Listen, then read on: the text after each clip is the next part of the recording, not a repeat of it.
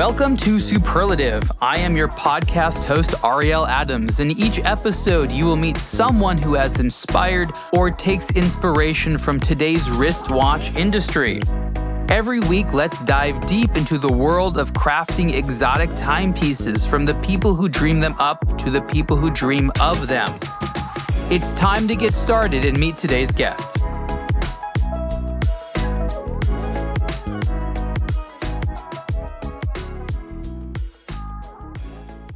Hey everyone, Ariel Adams here with the Superlative Podcast. My guest today is Ben Küffer. He's the co-founder and CEO of Norqain. Ben, welcome. Hi Ariel, how are you? I'm very well. It's been a while that I've wanted to have you on the show. For a while, you remember we were planning to have you and Jean-Claude Biver come as a duo, and then we decided let's have you come. So it's a little bit late in the coming because I wanted to have you on in the show a lot earlier on. Will you accept my apology? Thank you very much. Well, thank you first of all for having me. I'm really happy to do this podcast with you. And I'm sure we'll manage to find a date where both Jean-Claude and I will be available. And you, of course, because you're also always running around. I think that's sort of a good way of maybe starting the conversation is that, and this is not at the start of Norqain, but after a few years into it, this legendary character who was in a semi-retired state announced that he was going to be on the board of Norqain and that he had chosen you to be someone he would mentor. And he's had a lot of offers, right? A lot of people would love for Jean-Claude to be their mentor. Talk a little bit about that situation and maybe what that means to you. And then also, what does that actually mean for Norqain? Yeah, I mean, it's a very special story because actually COVID had just started. It was around April, Easter 2020. Stores closed since 2 weeks here in Switzerland. And I'm obviously, very stressed and thinking about, how can we as a 2-year-old company get through this crisis? And one morning, it was Easter Friday. I had a couple of glasses of red wine with my wife the night before. I wake up, my daughter who woke us up early, and I look at the phone and I see Jean-Claude Biver, an email from him. Most people don't know, but I didn't personally know Jean-Claude up to that day. I was an admirer, like everybody, like all the young generation. I think in our watch industry, we look up to him as a legend who has done, a lot of great things for our industry. So I'm like, is this a real email? Is this a spam? Is this and it's literally him, super nice email saying, I've heard a lot of good things about Norqain, that you're a very young team, average age 30 years old. And of course, this must be quite a difficult situation for you guys.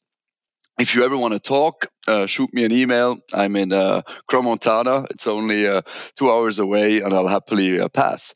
Telling my wife, this is incredible, So I wrote, of course, directly back that I'm super happy to get this email from him, and that, of course, directly next week after Easter, I would be super happy to welcome him any day. The offices were anyway closed in Switzerland, so I said it's so, and we met, and he came to Nidau. And to give you like the full version, it started, and I had not even really heard the news of him not being at LVMH anymore. I had heard of course we were all sometime a bit worried about his health. That news had spread, but I wasn't sure what his actual role was. And eventually he told me that he was now not anymore, in an official role, and that he just wanted to help existing brands. And that he looked at Norqain and he sees a big potential. Interesting. And, so I was in that room, still trying to understand what's happening, and great energy, right? A lot of passion. He's asking me, why did we do this? I explained that I thought it was really important for the Swiss watch industry to once have a new story. Most brands are here for 100 years, and I really respect, the heritage of our industry. But I think it's also important to have new stories, innovation, new brands come to market, and that this was not really in the Swiss watch industry's DNA. And I could see it there when I said that, like that really resonated with him. And he said, well, in terms of product, would you be open to do a completely different watch, something that really is going full into the core of the Norqain DNA, being a sports watch, and we should call it the ultimate sports watch. And it was in that same first meeting that walking out of the door, he said, listen, if you're motivated, I will come and see some suppliers with you and we kick off this project. So it's an unbelievable story. Wow. Everything happened like at the end, you don't really What was going realize. through your mind? Like what were you thinking all this time? Because it seems like he wanted you to go a certain direction, and it's hard to say no to someone like that. It's the type of situation you don't have any preparation for, right? Zero. I mean, and of course, before going to the office, and I knew I would be alone, which adds to the moment, because you're alone in your office. You're reminded that nobody's working here at the moment. You're reminded of the low sales of the moment, Yeah, because it's COVID. Yeah, it's COVID, and you're going to have Jean-Claude Biver at the office soon. So you prefer to have him when you have all the people running around and telling him that the business is going like crazy, right? So he came to the office, but I told him about all the good things that had happened, right? That we had built a distribution of around 70 retailers in 12 countries. We had just announced the Kennedy movements before the COVID, and we had sold a couple of thousand watches in the first year, which showed us that the brand definitely had the potential, and that people were willing to give us their trust and support. So what went through my mind in that meeting was the whole time, what is he thinking for the first 1 hour, right? And eventually I could just feel the energy in the room.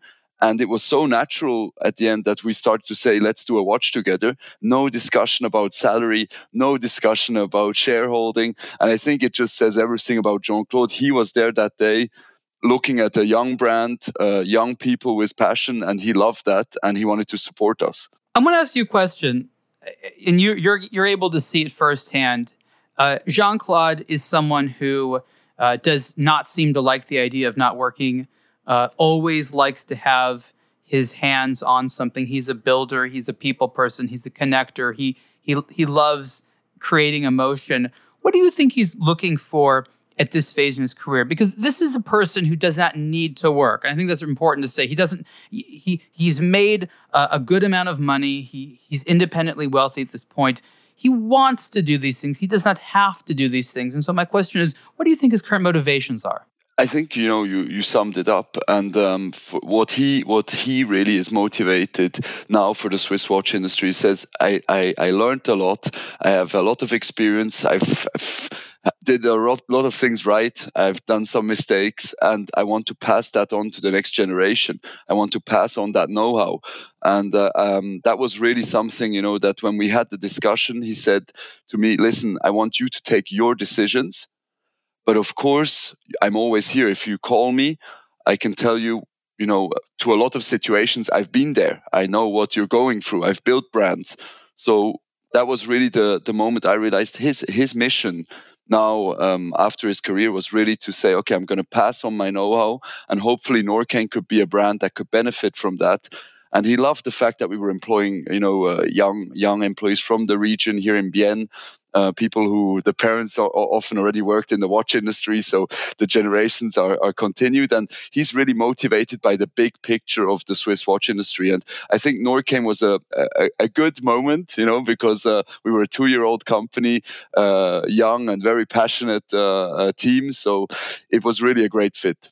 I have one thing to point out. You probably already know this, but he's someone who likes to be needed and likes it when you call him and ask him questions. So I guess the advice is do that as much as possible, because I think that's probably something he missed, because once he was out of LVMH, what probably stopped was all these people calling him all day long, emailing him. He was someone who had a notoriety for responding to emails very, very quickly. And when that more or less turned off and people stopped asking for his help and maybe just started asking for money or something, he must have thought, wait a minute, this is something I miss. How can I help in a way where people call me and truly need me, right? Yeah, I think it's a big part also of his choice, with Norqain. And now, of course, we started with that watch, that meeting in 2020. Today, things have developed. He's an advisor of the board and even a shareholder at Norqain.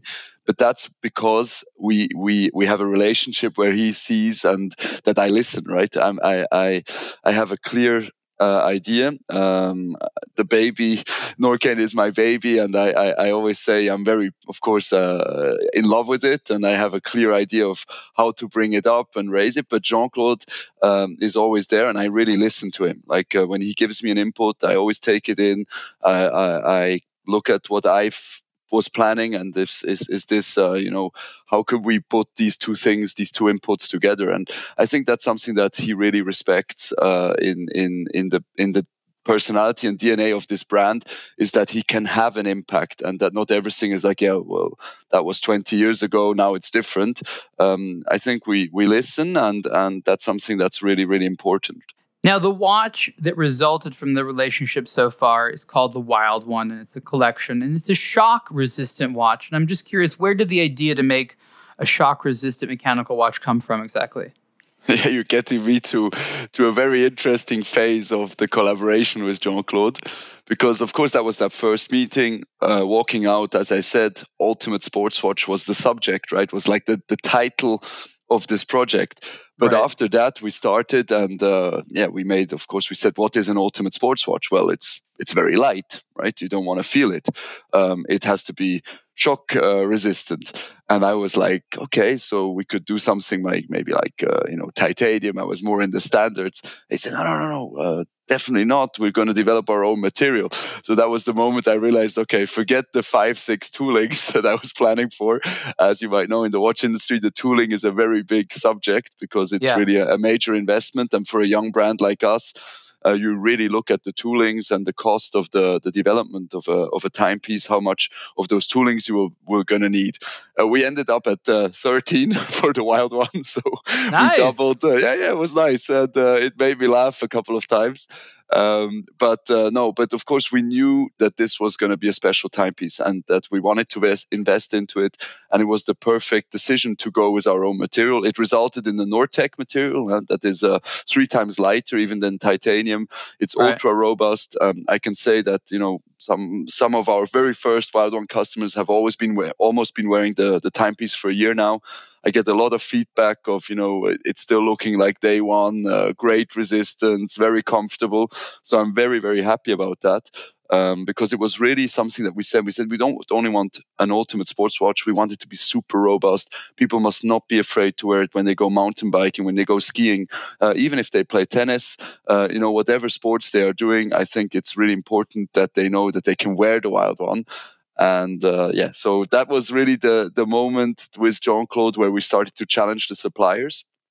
It was about different materials. It was about, how could we build the timepiece in a way that it's very modular, that we can do different designs. And I think we really showed that at the first launch when you were with us in October in Zermatt in 2022. We had, 2 materials. If you want, we had the black Nortec and the burgundy Nortec, which was a world premiere because we actually colored the carbon fibers. It wasn't like a forged carbon. It was really staying very robust because we colored the carbon fibers themselves. But now this year, the turquoise is a total summer watch. So for me, that first collection in October resonated for the mountain and like even the skiing season, khaki, dark blue, colors that were very, let's say, adventurous all year long. But now the same timepiece, we managed to make a super summer watch of it by adding just different elements, different rubber parts. And I think that's the strength of this timepiece.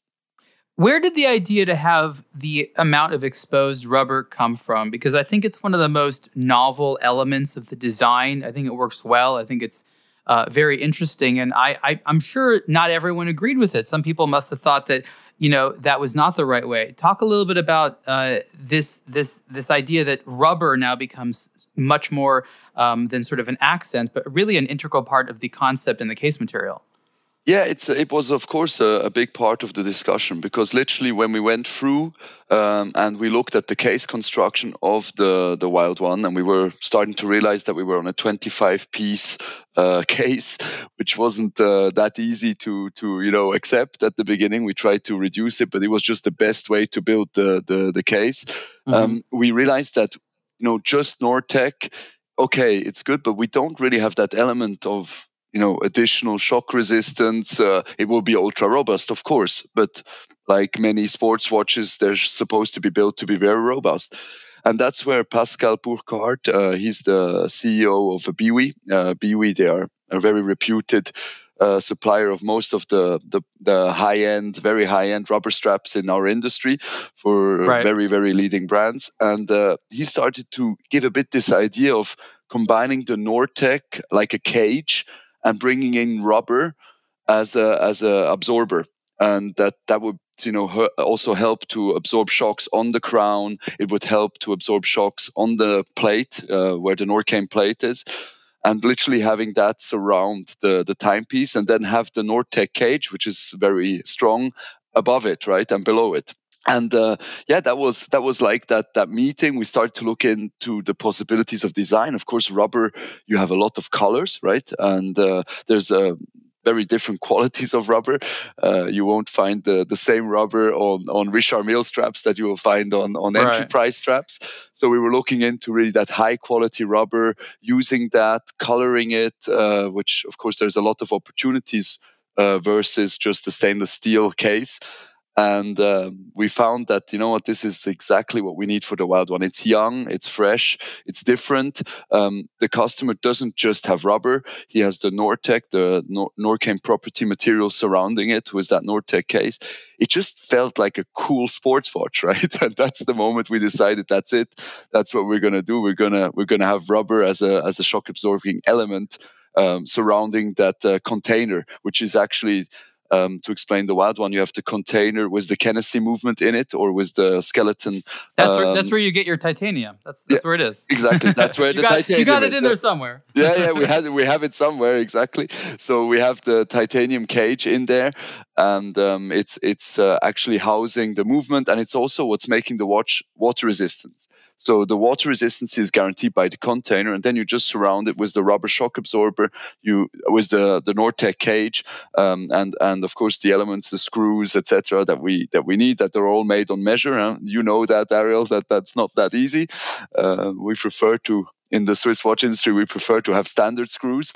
But here we went with screws that we actually made to measure to fit perfectly the case.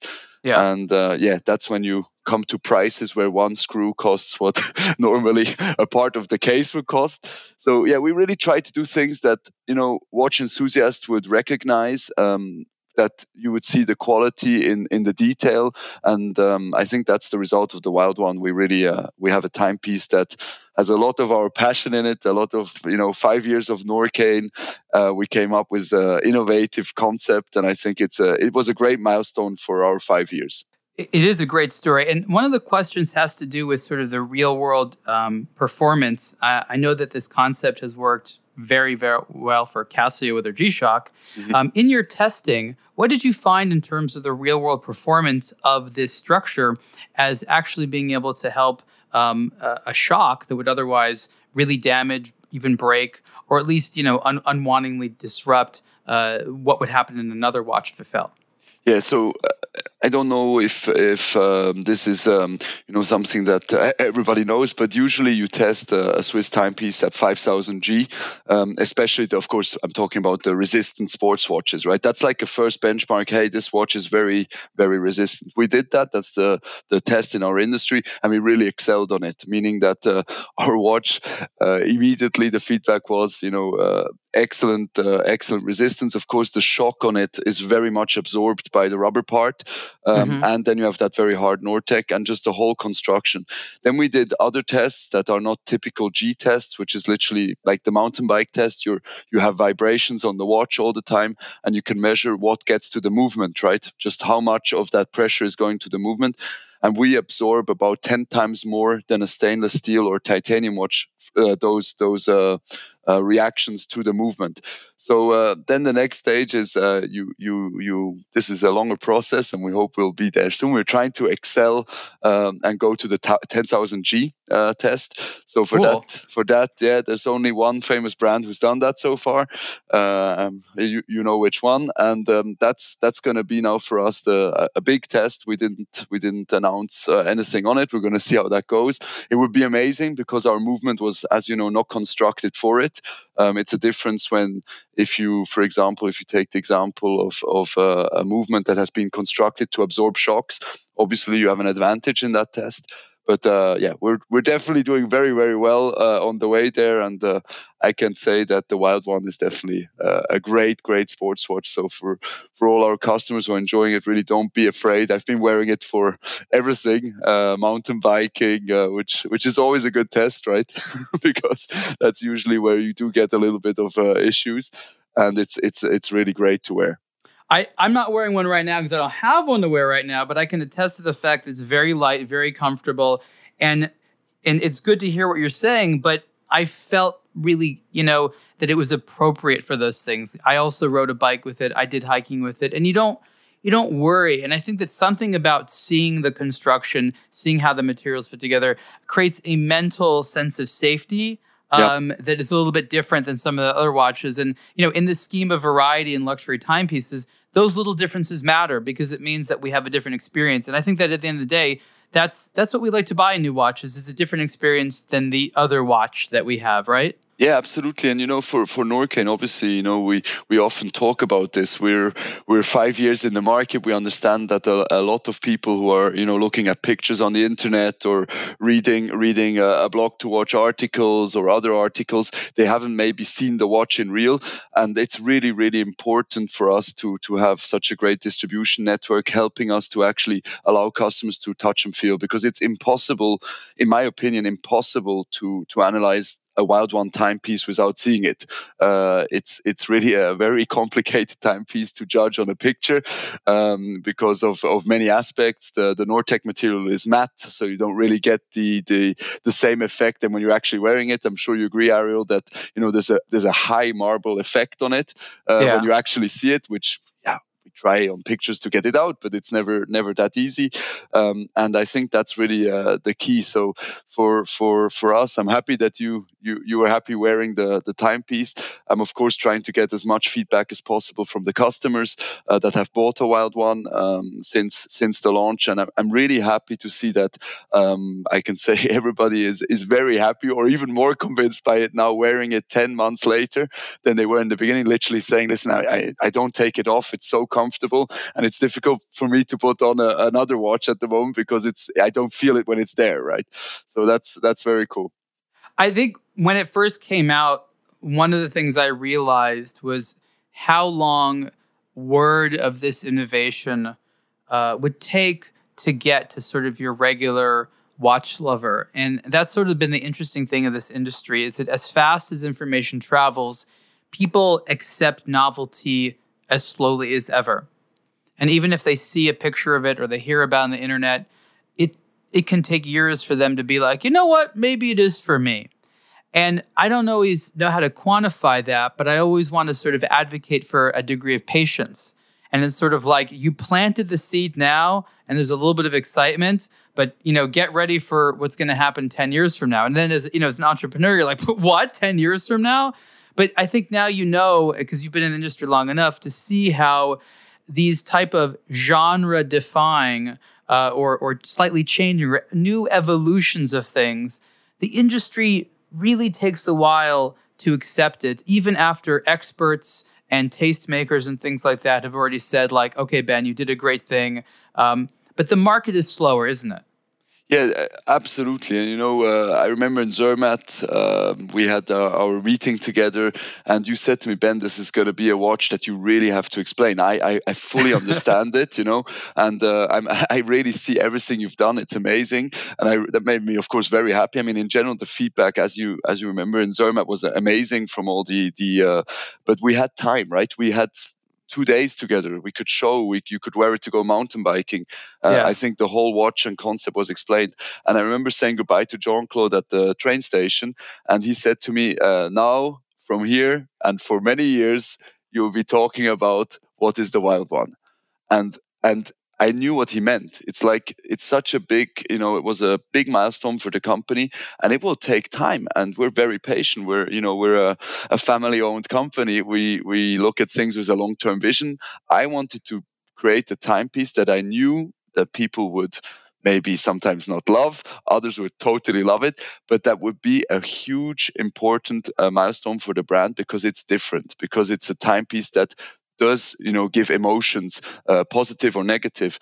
And I think that's what's very important when you're a brand, is to accept that you're not doing watches for everybody.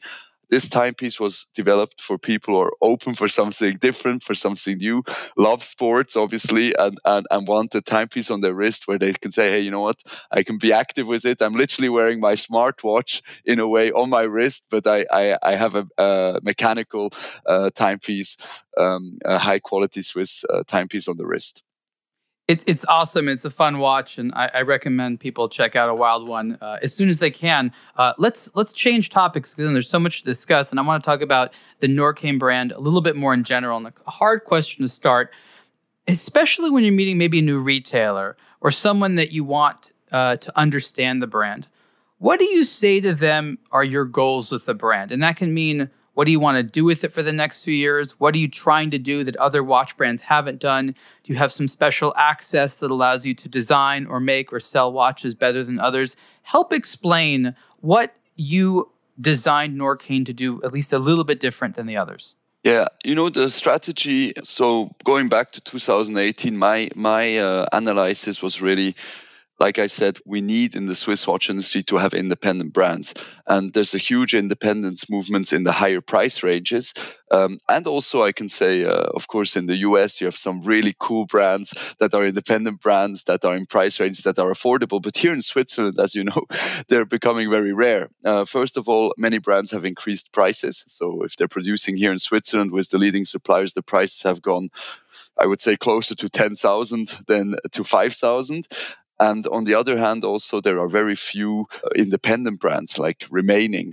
Most of the brands have joined big luxury groups. So I felt that, like, for the Swiss watch industry, it was really important to have independent brands. Why? Independent brands, I think we have a mission, or we should have the mission to think or look at everything with a very long-term vision. That means you innovate and you invest, and you will gain your fruits later in life. And I think that often leads to great products. And if you look at MB&F or Moser or these guys, who are really role models in the indie movement here in Switzerland, that's exactly what they're doing. So I wanted that DNA to be, in the price range, as I said from the beginning, around 2,000 to 6,000. Now, the difficulty was, of course, to explain 2,000 to 6,000 is still a lot of money. And I think you know me well enough, Ariel, to know that I know that, right? I'm here in Bienne. It's a working city. My father was the generation who turned to an entrepreneur. Up to that, we were a working family, and my father then became the entrepreneur and passed on the genes of hard work to us. So I think that something that really resonated for me was to offer quality. Bring back quality. If we do that price range, that means I want to work with the best suppliers in our industry. And I started to talk with them in 2018. It was not easy, as you can imagine. 0 sales so far, 0 retail partners, 0 brand, like no marketing yet. So I was really selling this vision of an independent Swiss watch brand with passionate people leading it, and true partnerships between suppliers and also then later on the retailers. So that was my analysis, and that's how I started Norqain in my head, saying that's my mission. And a mission always gives you passion, and the passion gives you the energy to go through, all the hard times and challenges that, of course, we faced in the first, I would say, 1 to 2 years. You said something interesting, that you perceive that Switzerland needed more of these independent brands that were a little bit more affordably priced. Why is that exactly? Yeah, I think, like I said, I think independent brands, they give that, there's a special spark to it, right? You have, I can say, no pressure from the shareholders. So it's not a profit that you're chasing. You're literally chasing the next great story, the next great product. And that should always be the mission of an independent brand. And I feel like that's a big advantage. It's an advantage because you take quick decisions, you're very active, dynamic in the market. And I believe that not having that in the Swiss watch industry in that entry price is not good. And that's why also I felt, okay, then that's my mission. I'm going to try and establish with a lot of passionate young people from the industry that brand that hopefully in 10, 20 years we can say, hey, we're a challenger brand. We want to challenge the status quo. We're here to, first, of course, the base was to offer great quality. I told you that before. That was really difficult for me in the beginning because you have to build the first base of a pyramid. And the first base is not you build a wild one. The first base is you make sure that you find the best suppliers and make a great timepiece with high quality that will resonate with, I can say, a larger amount of customers. And then we built the second layer in 2020 with the manufactured calibers of Kenesey. And then in 2022, we added the innovation part. And of course, as when you build a brand, I knew about those steps, or I was planning those steps, but it's very difficult where you're in phase one and people are asking for phase two or phase three, not to say, yeah, but that's coming. You have to stay very loyal to your plan and go step by step. Certain brands, and I know that you've noticed this, have this funny sense of like, after a certain while, they get out of their own price comfort zone, meaning they've done such a good job at making a watch at a price point and connecting with a community that wants to buy watches at those price point. And then they change the price point and then they sort of freak out. They're like, oh my God, our community's gone. Well, yeah, they didn't want to buy watches at that price point. So I'm curious from your perspective, what happens? Why is it that brands find themselves having success, then they move out of the price point, somehow unknowingly lose the customer base they created? I don't think you're going to make this mistake, but I'm just curious from your perspective, why do you think that happens? It's difficult. It's difficult to say. Of course, there is one side to the story that things are getting more expensive. We have to. That has to be acknowledged. I see it too. Negotiations, looking at inflation and prices going up, but it's not, of course, the full story. And I think that's where the opportunity lies for us, for brands who really define. Listen, okay. There might be a potential going higher price because you need to sell less watches to make more profits. For me, it's the other way around. I would love to have more Norqain customers around the world, more of Norqain watches on the wrists, and really build that community and be measured by how many people actually love the product. We're not chasing the profits at the moment. So I'm not saying it's the only reason, but of course it's one thing that definitely makes sense when you see that the watch exports are declining in quantities, but not in value. I think it leads you to say, well, it's easy. Then you just increase the price, and and you have to sell less watches, but you increase the price, right? And that's I think something that is a big challenge for our industry. So my mission at Norqain, together with the team, is really to say no, but we want to be part of the solution on a very small scale. I understand that we're a small brand, but we want to contribute to the amount of pieces sold in this industry. Hi, this is Ariel Adams, founder of A Blog to Watch, with a message about eBay. I visit eBay daily and have been relying on eBay to learn about and acquire watches for more than 20 years. Did you know that you can now buy watches directly from brands or their authorized dealers on eBay? Timepieces coveted by watch enthusiasts from brands like Zodiac, Laco, Parallel, and more are part of eBay's Certified by Brand program. Here's how it works. Luxury names are partnering with eBay to bring brand new and pre-owned watches and other luxury accessories directly to you. Certified by Brand includes a minimum 1-year factory warranty for watches and offers an unprecedented selection of new and used watches directly from the source, all with the peace of mind you can expect from eBay. Visit ebay.com/certified by brand for more information. It's an interesting discussion while you're talking about it. I'm thinking about it. And this really began with the Omega experiment in the USA around the beginning of the 2000s. Omega really steeply increased price points in the US and was surprised that sales actually continued, but of course at a higher margin. And they thought that they were just like insulated. Their product was so great, and that their consumers would just stick with it and love it. What actually ended up happening is they started selling to a completely different demographic. So they stopped selling to a lot of the same people because they fundamentally moved out of the price point, and they were just lucky that there was a population out there that just happened to want a product like Omega at that price point. But what I see happens is that brands spend all this time and effort and money to develop a community and consumer. And for whatever reason, especially in Switzerland, they don't see that consumers are highly unforgiving. If you charge just a little bit more than what they want to spend, you lost them and they're moving on to something else. This idea of loyalty doesn't necessarily go along if you price yourself out of their price point. There's a lot of psychology behind it. And so I see it as being cheaper to find some other way of making more money from the people who already like you than say, you know what, we're going to stop selling to them and hope that there's a group of people out there to want to buy our product at a higher price point. You see what I mean? Yeah, I mean, we just have to be careful, and that's general. Of course, I'm Swiss, I'm neutral, so I can't comment on different brands. But what I can say is, just as an industry, I can speak out for that. I think we really have to be careful to remain relevant for also the younger generations. And if it's normal to launch steel watches over 10,000, I think that's not going to be the case. And for that, we really need to make sure that we have a strong entering offering. And I think for that, we need also big brands to continue to have good timepieces in that price range. And that means competition for us, of course. So why am I saying that? But no, that's because I realize that, of course, it's super important to have, the strong Swatch Group, to have brands like Tag, etc., continuing to make people dream around the world. I think that's really important. You obviously have a long-term vision, and as you know, there's a lot of interesting issues that pop up running a watch brand that you don't see for the first several years, that only come later.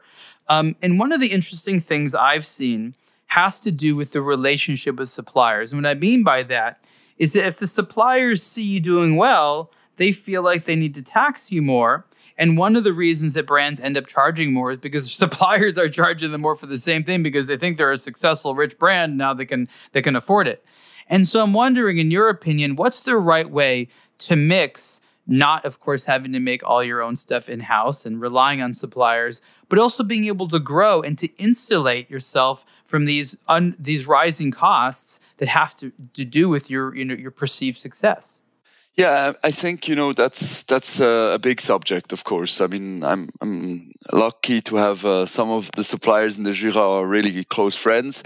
But I have to say, to their defense, their costs are also really increasing. Like I have one friend who actually showed me the electricity comparison 5 years ago with now. He has a couple hundred employees up in the Jura, just to give me some examples of why he also has to then increase prices. So I think at the end, it's a difficult subject. You have, on the one side, I think, customers. I'm sure you agree on that.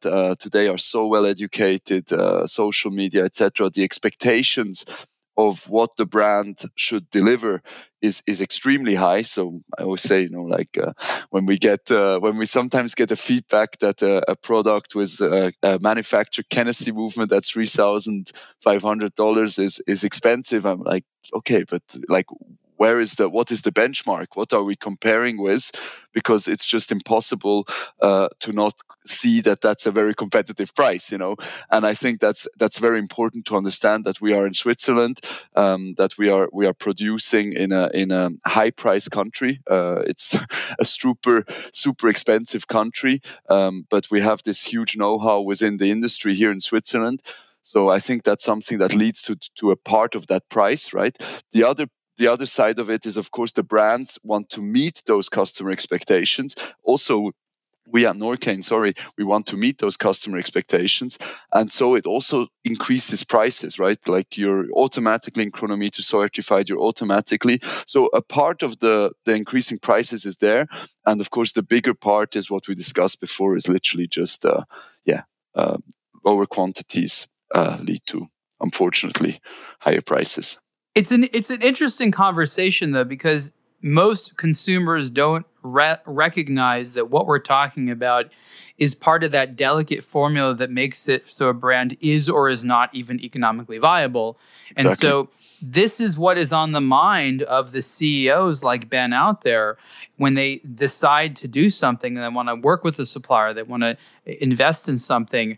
There's just building watches. And, this last week, big news. By the time you hear this, this will probably be not as fresh news. But Bucherer purchased by Rolex. Okay, this is obviously an incredible thing, and people are like, "Oh, Rolex really wants to get directly in the retail." And what I remind them is like, no.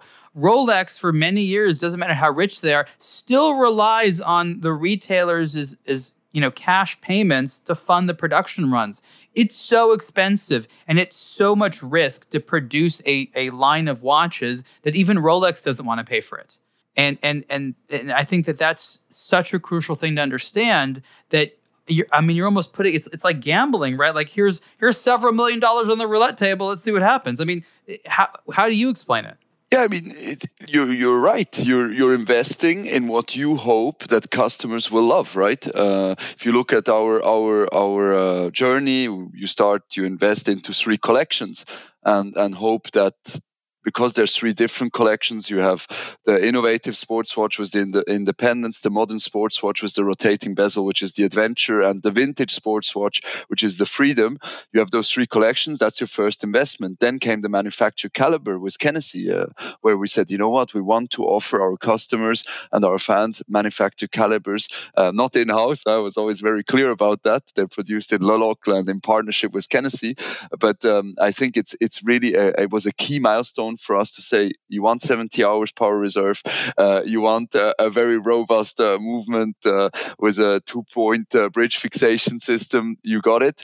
That was really, and then the third level, as we said before, innovation, right? And those are different levels of investment, and I think it's really important for a brand to do investments. You need to invest because the customer wants to have news, and they want to see that you're trying hard to bring excellence into your brand. And of course, we're often there. We take decisions, and I often say we sit around the table and we look at our sellout machines and hope that we see people buying our watches and sharing them on Instagram and being happy about the products that we release. I'm changing topics again now to commerce. And right now, Norqain is a brand that could be purchased directly from the Norqain.com website, or you have a network of retailers. You're a company that has decided to have a blended approach, if you will, where you have different distribution means. I've actually said that brands moving forward will not be able to rely on one distribution mean. 2, 3, 4, maybe even up to 10 different distribution means could be normal for some brands in the future. Mm-hmm. Talk a little bit about your decision to have both of these these streams of commerce, and what you think the future holds in terms of that type of diversity. At the time I was 30 years old, and when I told some of my first really close friends what we were doing, and they all expected to say that it was a e-commerce only business, right? Literally, the guy knows the suppliers and then he brings great products to the market, e-commerce only. But the problem was that for me it was very clear from the beginning that we had to go with a hybrid model.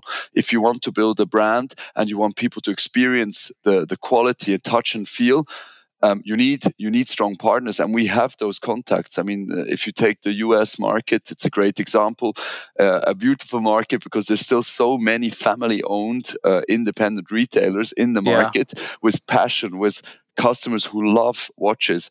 And of course, we had also observed that there has a trend, of reducing to big cities and not being in the smaller cities anymore. I think that's the worst decision of this industry, personally, because we need to do the opposite. We need to be there. We need to for all the families who love watches and have a store, we need to support them and make sure they get great products to the store and help us spread the passion for mechanical watches. So for me, it was clear that we wanted to work with retailers. For me, it was clear that if we have an e-shop, we give back to the retailers. And as you know, we have this reservation model where you can reserve the timepiece. So it's literally just a pickup at the store. It goes extremely well. We receive, like for the turquoise now that currently isn't in stock, we receive every week a great amount of reservations for the retailers who can literally just contact the customer and say, "Hey, I'll get the watch in a month, and you can pick it up on that date." So I think it's about working closely together. I also agree, Ariel, on the distribution models. There's going to be a lot of changes. Of course, today we have already boutiques and e-commerce and retailers, but there's also platforms moving into the market that are becoming stronger and stronger. And I think it's just about, you need to interact with the customer and you need to be there where he wants you to be. And that's what we're trying to find. What's the next step? And we'll do it together with our partners who have been a huge support, bringing us to where we are today.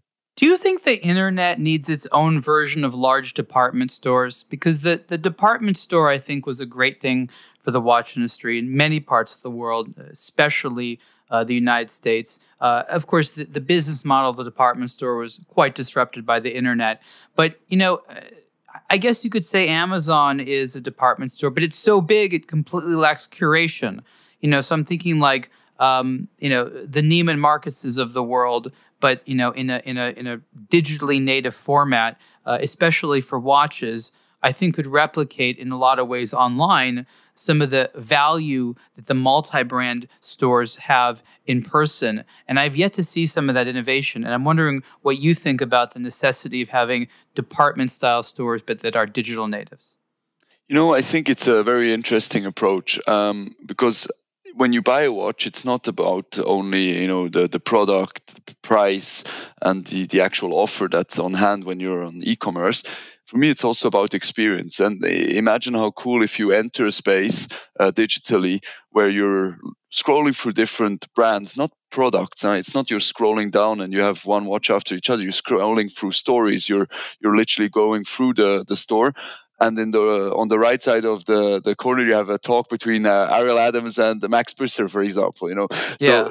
So I think that's something that we in our industry we would be capable of doing, because we have a lot of watch enthusiasts around the world, very passionate about the watches, and I think that's something that's missing today. We obviously we have thanks to you, we've been a role model in this regard. We have great reports and we have great articles, but I think there's something that will be added. There will be a next level to it, that will be an on-demand experience. I've written and I'm writing more about what I call the problem of the fragmentation online. And what I think is happening, and not all brands are affected by it. You may not be as much as others, but the problem is there's too many ways to buy a watch. And this fragmentation in all the different ways. I mean, think about it, the different types of stores, the different types of conditions between new and pre-owned, authorized, not authorized, buying directly from a consumer, in-person, offline. It's like for something as niche as a watch, there's an insane amount of ways to buy one. And I see that this is sort of a last mile problem. You can make a nice watch, you can let someone know about the nice watch, you can make them love the nice watch, but getting them to buy it is still kind of a hard thing. And I think part of the problem is just too many options for people, and it causes some type of paralysis. So knowing this, I wonder 5-10 years from now when things sort of calm down, what's the market going to look like? There's probably going to be less, but I don't really know what that consolidation is going to be like. But I know it's going to be good because right now the insane amount of experimentation is sort of chaotic. Do you agree or disagree? It's something we discuss quite a lot inside of our HQ. Is like, what is the vision of distribution? Like, how is it going to look like in 2028? 5 years from here. And I have to say, it's super difficult, right, to foresee, because exactly what you said. All the providers, everybody can sell a watch. You and I can open a website together and put and list watches, right? No problem. And if we do a good job, it might even go a little bit viral, and eventually it's famous. If you look what brands like Hodinkee managed to do online, what you've managed to do with a blog to watch, I think that's where you see the potential of it. The thing is, and you said it correctly, there's so many, right? It's an endless list. And so we're trying to analyze how can we be, how could you distribute your brand in a way that has a clear strategy. We often talk about now inside of Norqain, where is the customer going to be in 2028? Like, where is he going to be? Where is he going to, what is he going to do? Do we still believe that he's going to be shopping in malls? Do we believe that he's going to be on the best streets? Do we believe that there's a more private aspect to it that we could, and it's really difficult to say, to be honest. What we're sure is that you need an hour of his time, and time is precious. So you need to be somewhere where that the person would agree to give you some of his time, right? And time is very precious. So it's a very difficult analysis. It's of course hard. Do you think that enough people are talking about because your team seems to be ahead of the curve often, but do you think enough people are thinking about this the way that they should? It's a difficult discussion, because sometimes when you look at it, it would also mean maybe reducing a bit the turnover in some regards in a first step, to then make it bigger, of course. But you have to sometimes accept that maybe reducing something can be for the good, to then sell more again, or in a better way. And I think that's always been historically a very difficult part of decision making.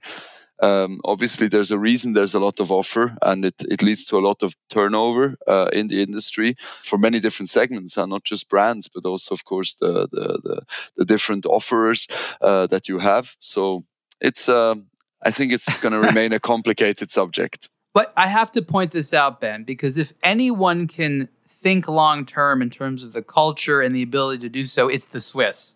So don't you need to show the world what that's like?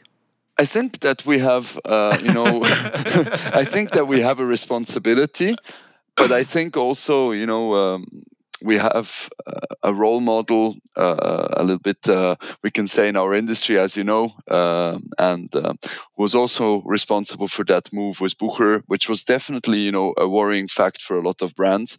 What's going to happen in the next step after Mr. Bucher?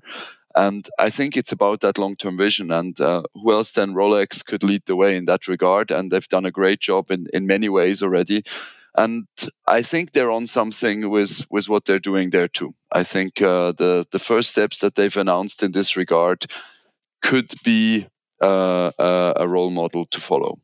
Now, one of the things that I think is important that the Swiss watch industry needs to start discussing sooner than later is the marketing of Swissness itself. I know that the Swiss-made term has done remarkable things for the industry, is so much value, but it needs to be educated again and again and again. And I wonder, especially because you think about these things, what do you think the industry can be doing now, especially collaboratively, to make Swiss-made a valuable term, synonymous with all the good values that we want it to be associated with the youngest generation today?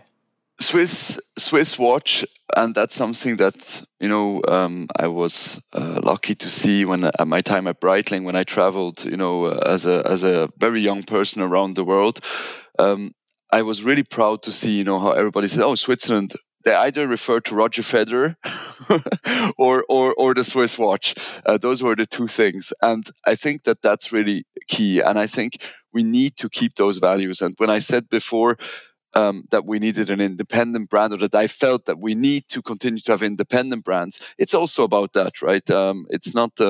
I'm not being negative or so, but we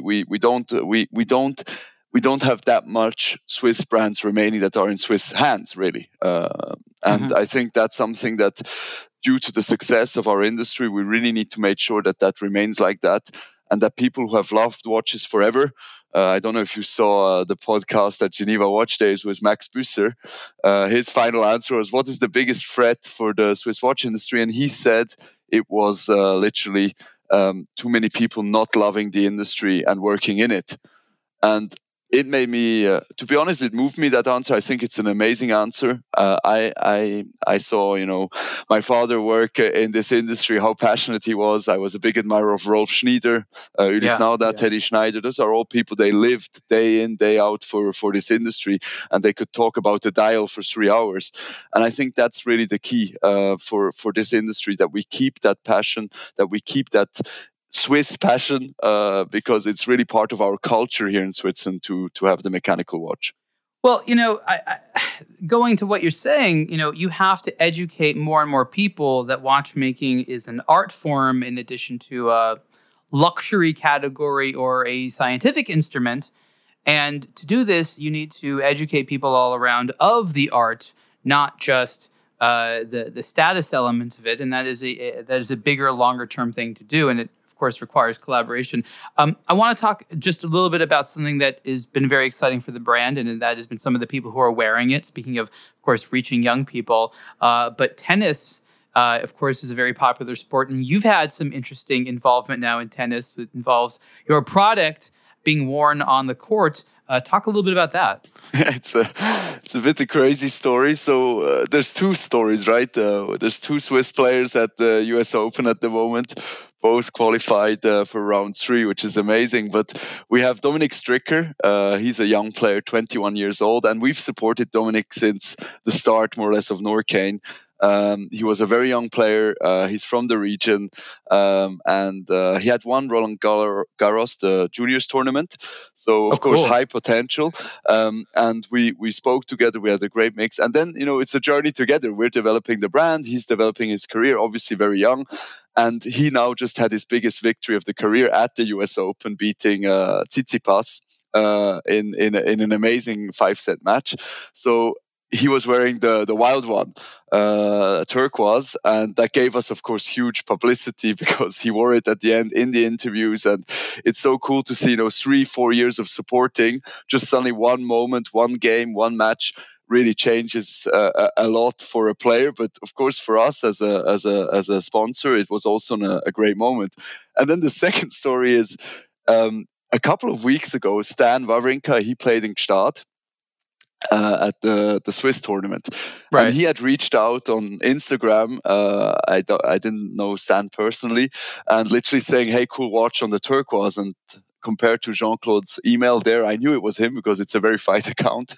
So so I wrote back, "Listen, amazing career. Would be really happy to meet you once." And he invited me to Gstaad the next day to watch the match. I organized it, drove up to Gstaad, and I brought him a Wild One turquoise as a gift for his career, and literally said, it's amazing all he's done for tennis, and thank you. And, by the way, you can wear it to play. And that was it. Like, he didn't play with it in Gstaad. He always sent me pictures wearing it in private, right? And telling me that he loves it. And suddenly I wake up one morning and a friend tells me, "Hey, Stan's wearing the watch in Cincinnati at the tennis tournament." I said, "What?" Oh. And he sends me the picture, and he's now playing, now also at the US Open. He's actually playing with the Wild One on the wrist. So Dominic, he plays a double-handed backhand, so he's not playing with it just because he said he doesn't like anything on the wrist. But Stan is now wearing it playing, and I've been texting him, said it's unbelievable. He said, "No, I love the watch. I'm a fan of it, and I wanted to wear it to play. It brought me luck in Cincinnati, so I'm wearing it here too." So it's an unbelievable story for us. It's quite big here in Switzerland at the moment because the two Swiss players are both round 3 are both wearing that Wild One turquoise. And that's sort of like this new trend now. I mean, we'll have to give credit where credit's due with Richard Mille and Rafael Nadal, wearing the tourbillons while playing. But it proved to be such a good idea. And what's interesting is it's not you, the brand, pushing it. It's the players now who are like, "Hey, I didn't even know I could do that, but now I can." And they get a kick out of it, don't they? Yeah, well, with Stan, I honestly don't know. So far, I had more, I can say a feedback just from him privately. And now I've been texting him, and he says, no, it's so light, it doesn't bother me at all. I, of course, told him in Gstaad, you can wear it to play, but that was more like I didn't expect it. Of course, we don't have Yeah. a partnership. I knew he wouldn't wear it. I wasn't expecting anything from it. I just said, but you could wear it. It's a shock resistant watch. And so at the end, it's unbelievable, and that's cool because now the Wild One is really there where it belongs. It's on a wrist where you couldn't put certain products, right? It gives us that moment of, hey, okay, but why? Oh, it's a shock resistant timepiece. That's why it's there. That's why he can wear it. So I'm super thankful, Stan. If you ever hear this. Amazing guy, thank you very much. And we're all cheering you on. But it's unbelievable, of course, for our company, 5-year-old, to have a Swiss legend playing the U.S. Open with our Wild One on the wrist. That's incredibly fortunate for you, and congratulations. And I'm thinking about product development and some of these interesting characters, and I'm wondering if there's something to be said about allowing them to have more involvement, because all of our favorite sport watches historically were made for specific purposes and activities: diving, climbing, flying, whatever. And now a lot of them seem to be designed not for functional purposes, but by a graphic designer. Yep. And I'm wondering if there's something to be said. You have the special access, you have these people with these very demanding scenarios. I don't know if there's the right way of doing it, but isn't there something from a product development story that said this was designed to work well in this scenario, and if it's good enough for this athlete, then maybe it's good enough for you on the weekends? Yeah, exactly. I mean, if you look back to the Wild One, right, and it's actually Dean Schneider, who's our ambassador living in South Africa with the Lions. The lion-proof watch, we know. Exactly, and we always had his when we had the mood board, we had his world, his face on the thing, and we said, you must imagine that watch is in that environment, right? So it really helps because you're creating, like you said, you're not just making a design and at the end everybody says, in the room, oh, that's a nice watch.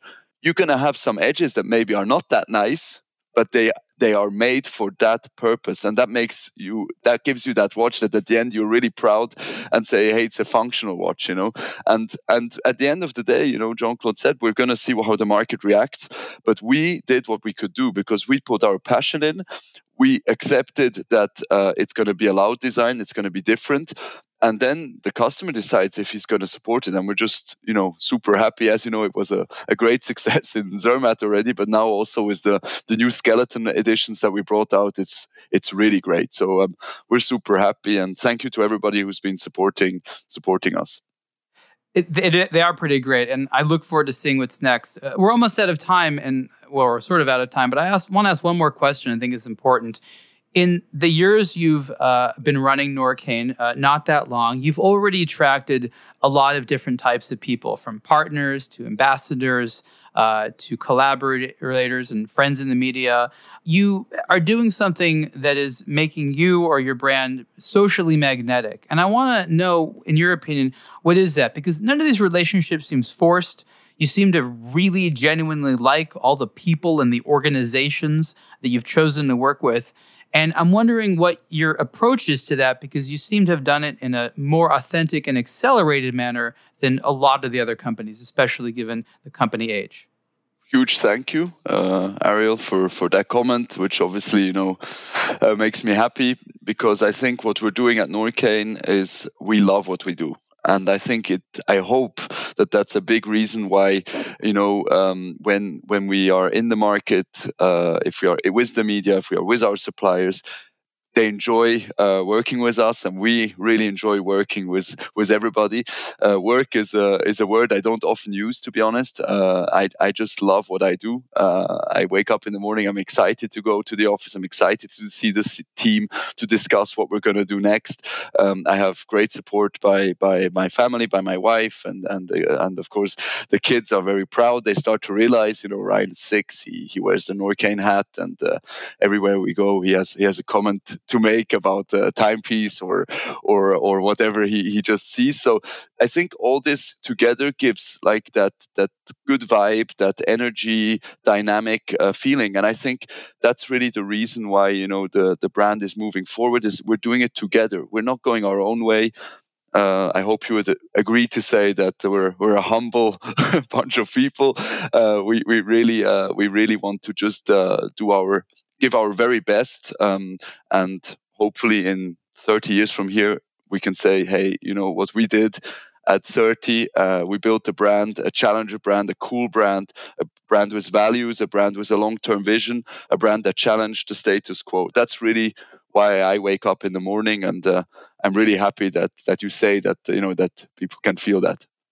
Ben, thank you so much for talking about Norqain, and I really want to encourage people to check out the brand. The way I describe it is cool people that happen to make good watches.